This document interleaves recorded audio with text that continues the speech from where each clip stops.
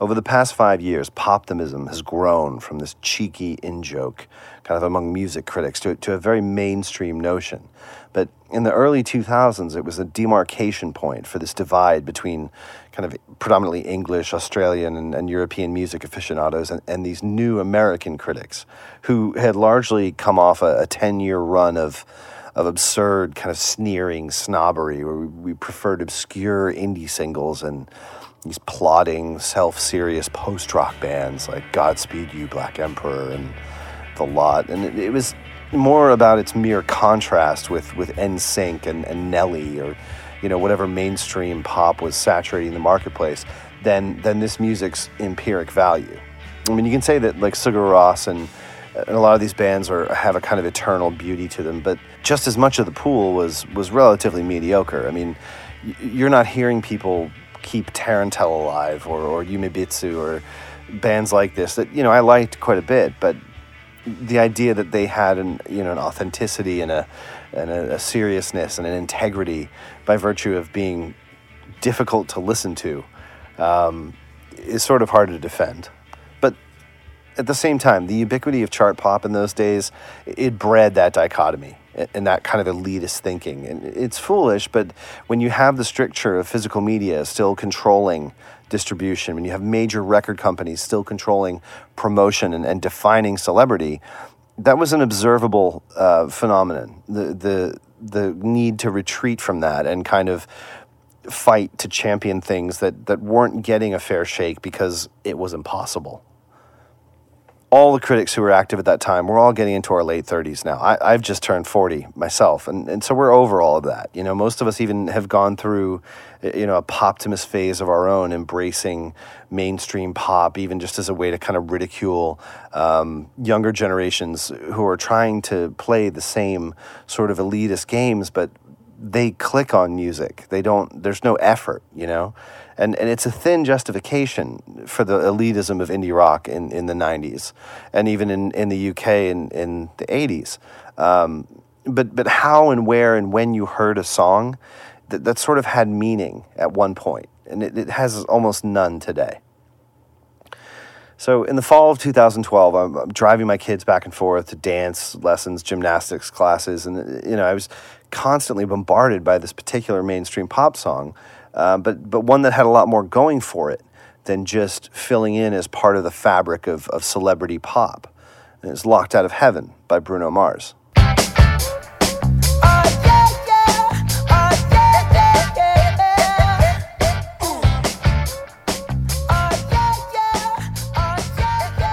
When it was first released, Locked Out of Heaven didn't really get its hooks into a lot of critics. I mean, it was received and it was regarded, sort of slightly as like a funky, raw improvement over Bruno's American Idol ballads. But there's a lot more to this song.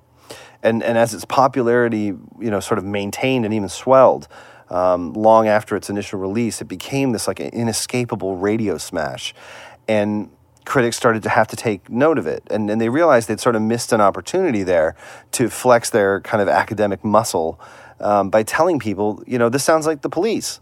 And it does and it doesn't. If anything, to me, it sounds like a particular album in the Police discography, Zenyatta Mondatta, which is a very definitive record for the Police, but it's also arguably their least accessible. It was written on tour, on a huge world tour that the scale of which far exceeded the success and the renown even of the Police at that time. They went through the Middle East and Egypt, etc. And this is before Every Little Thing She Does Is Magic. It's before Ghost in the Machine, and long before the kind of huge crystallization of the band's sound and stature in Synchronicity.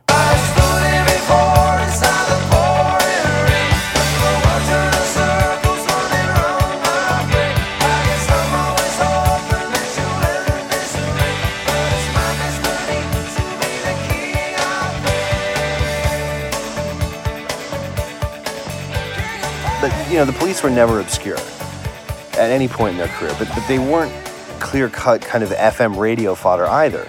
And by the time Zenyatta Mondatta came out, they were sort of drifting. They were drifting into the AOR, album-oriented rock format.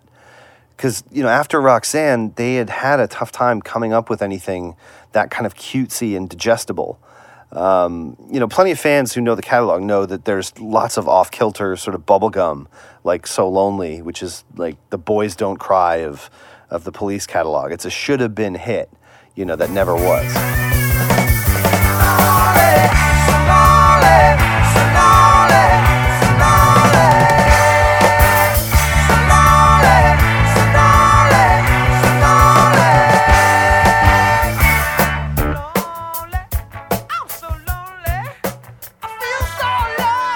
It's crazy that song wasn't a chart hit, but the breakdown, who knows, something through it from kind of playlist fame. But because the Police were so massive, at one point, and they're such an inextricable component of the history of MTV and the 1980s, critics tend to sort of assume that everybody knows the general history of this band. And yeah, they were one of the biggest bands in the world, but that was 30 years ago. And even then, there's a lot of dark, kind of funny and strange stories about the Police that weren't always retold, and in fact were often kind of minimized or couched by the band and their promoters. And in the intervening decades, they've completely fallen by the wayside. Nobody hearing the Police for the first time in 2015 is going to know that Sting, Gordon Sumner, and Stuart Copeland, the drummer, were gigging jazz prog musicians for like years and years before the Police. They were like established circuit musicians in England. And then punk rock happens, and Stuart Copeland, who's like 28 or so, he's very late 20s, he has this like sort of midlife crisis, this premature midlife crisis, and he wants to tap into and participate in this, cultural, social revolt, which is largely driven by teenagers. My wife has learned the scrambled eggs. The dog just bit my leg. My teenage daughter ran away. My fine young son. And the Police were despised by punks and by critics because it was so obvious that they were jumping on this bandwagon, on the punk bandwagon. And they also were acting kind of cowardly, in fear of jeopardizing their session careers. And in Sting's case, he's trying to become an actor. He is an actor. He was in Quadrophenia. He was Ace in that film. He had booked a lot of commercials. He had landed a big role in the Sex Pistols film, The Great Rock and Roll Swindle, as the lead singer of the Blow Waves, or the Fabulous Blow Waves, I think they were called. It's because of all this ancillary activity and the fact that the band, the Police, haven't done much just yet, they wore disguises when they would play out for film, or broadcast appearances. And they were kind of hedging their bets in this way. Sting pretty quickly sussed out that there wasn't a lot of gas in the punk tank.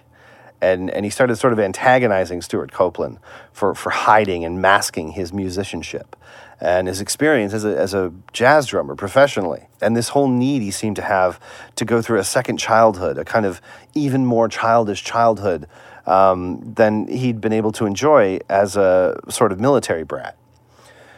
And Stuart's taking this to an even farther degree than writing songs like, The Truth Hits Everybody and Born in the 50s and Be My Girl Sally and all these things, these joke songs the Police did. Stuart's doing his own records as Clark Kent, this ridiculous, totally self-indulgent alter ego he had going, where he was putting out even wonkier material than was on those first two Police records.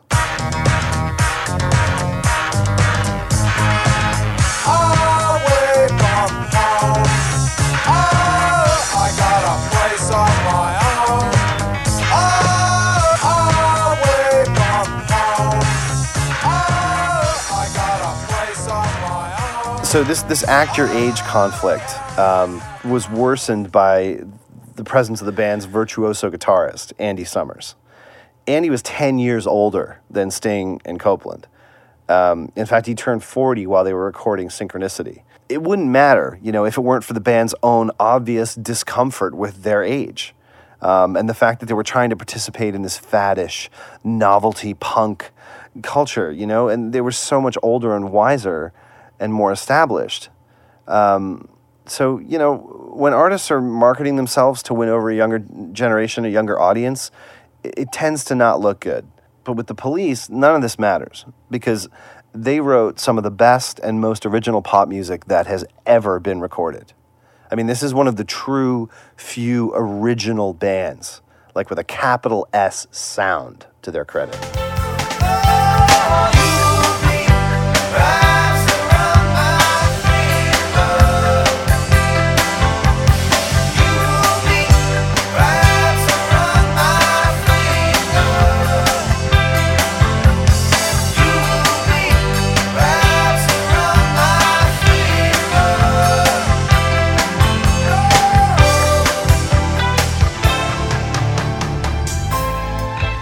Zenyatta Mondatta was released in 1980, and it was obviously written on tour. It was full of experimental, half thoughts and jams.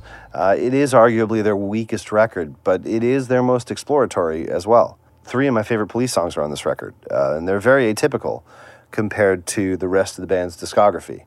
Voices Inside My Head has always been like a top 3, top 5 Police cut for me, mostly for the chas.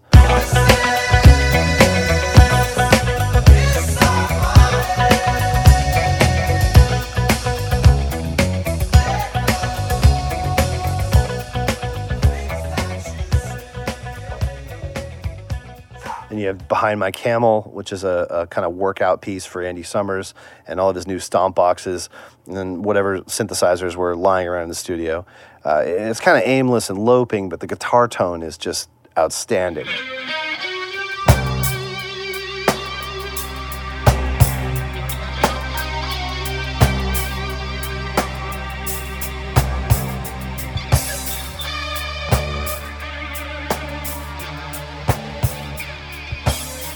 And then you have Shadows in the Rain. This is the definitive kind of dub reggae tribute the Police did without tipping to pure mimicry like they had with, Bed's Too Big Without You and a couple of the other reggae tracks.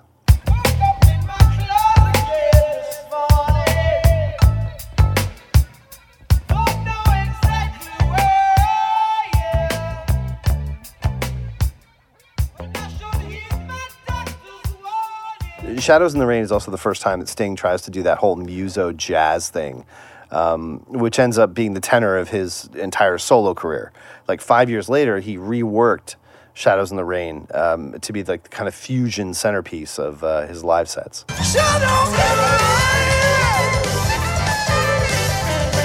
Shadows in the rain. I woke up in my clothes again this morning. There's just a lot of cool shit on this record. You got Canary in a Coal Mine, When the World's Running Down, You Make the Best of What's Around. In a lot of ways, Zenyatta Mondatta is stronger than people remember.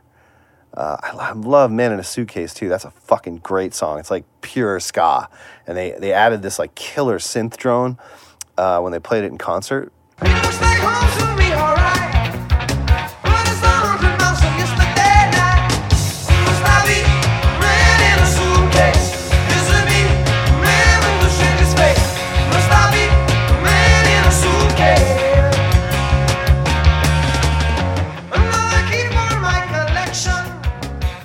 So this Bruno Mars single, Locked Out of Heaven, it does sound a bit like where the Police were at when they were doing Zenyatta Mondatta. But there's a few other songs that really stand out just as much as far as sharing kind of formative influence. The one that stood out the most to me and to many other critics was the Romantics' Talking in Your Sleep.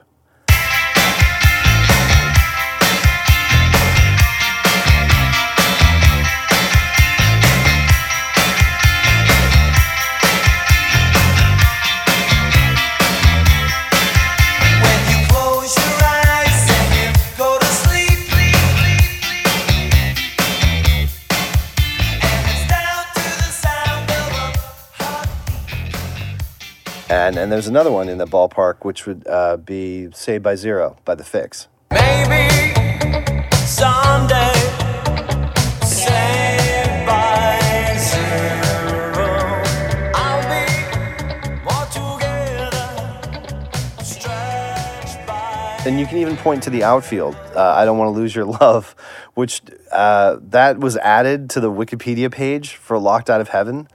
Like someone went in there and typed in, critics have noted that it sounds similar to I Don't Want to Lose Your Love by the Outfield.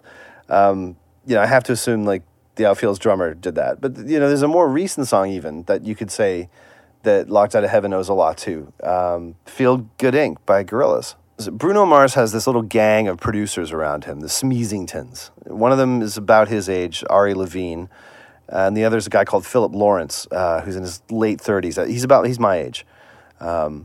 Bruno Mars himself, he's born in 1985, so he's not around when Zenyatta Mandata comes out. In fact, the Police have broken up by the time Bruno Mars was born. And don't take that the wrong way. I'm not saying like he's thoughtlessly stealing from the past or he's not allowed to play with the Police as an inspiration. I'm saying that this song is so good and so forensically in line with the music that I've just kind of run through and the whole history of early 80s pop. The nuance of it captures way too much for someone who wasn't alive at that time. Bruno's people have seized on the Police comparison as a way to get second stage press while Locked Out of Heaven continues to chart. And that they're having him run around and broadcast his love of the Police. Like, hell yeah, it sounds like the Police. I love the Police. Every time you go into a club and you hear the Police, people go fucking crazy. I love the Police. The Police are awesome. The Police, they're classic. And, this gives him kind of some measure of musical sophistication compared to, other celebrity pop stars who are just, expounding on their Twitter wars or whatever. But, to find out that the guy who was really behind this single wasn't Bruno Mars or his pals in the Smeezingtons, it was Mark Ronson. Mark Ronson had already gutted me with all of his work with Amy Winehouse and then the covers of the Charlatans and the Smiths and this devastating Culture Club tribute, Somebody to Love Me, which I did an entire 2-part video about for how, beautifully it just, reincarnated Boy George and the Culture Club moment. This was all like deeply impressive stuff to me. But Ronson is not really taken very seriously by critics because he's basically an aristocrat. But, wagging the finger of, starving art purity, particularly in this case, is a huge mistake because almost all pop musicians come from one extreme or the other, financially. They're either poor or they're loaded. They're very rarely middle-class people working class people who cut a couple of tracks in their bedroom in their spare time and then made it and jumped ship and, now they're just celebrities. Most of the people who get to that level, they have literally nothing to lose in pursuing pop music to the exclusion of financial or social stability. They're either so rich that they can afford to be out 7 nights a week or so poor that they don't have a job to show up for. The thing for me with Ronson is that he's delivering on that privilege. He's used his privilege to educate himself and to become an aesthete, like an archon of pop, and to make music that reflects the level of sophistication and the depth of understanding that he enjoys with respect to this art form. And why should we as music fans be preferentially excited about, NYU sophomores who just bought a reverb pedal and, they're jangling along in ADG all fucking day with chorus teardrop leads, that sound like The Cure and O Positive, with their bangs all, frosted over their eyes or whatever. That's just as preconceived as hair metal was in the 80s. We're paying attention to the packaging, we're championing attitude and looks when it's paired to the most boring shit going. Fuzz pop, indie, it's fine socially, but critically, there's really no need for a lot of extended debate. It's social music. It's music that creates social environments and social tiers that help you have fun and go out and get seen and get loaded and get laid. But when somebody at the highest levels of pop music, with the highest levels of access, uses that privilege to create something so rich and so resonant that it's recognizable at par emotionally and historically with the music of the past that it's paying tribute to, that is such a fucking great trick.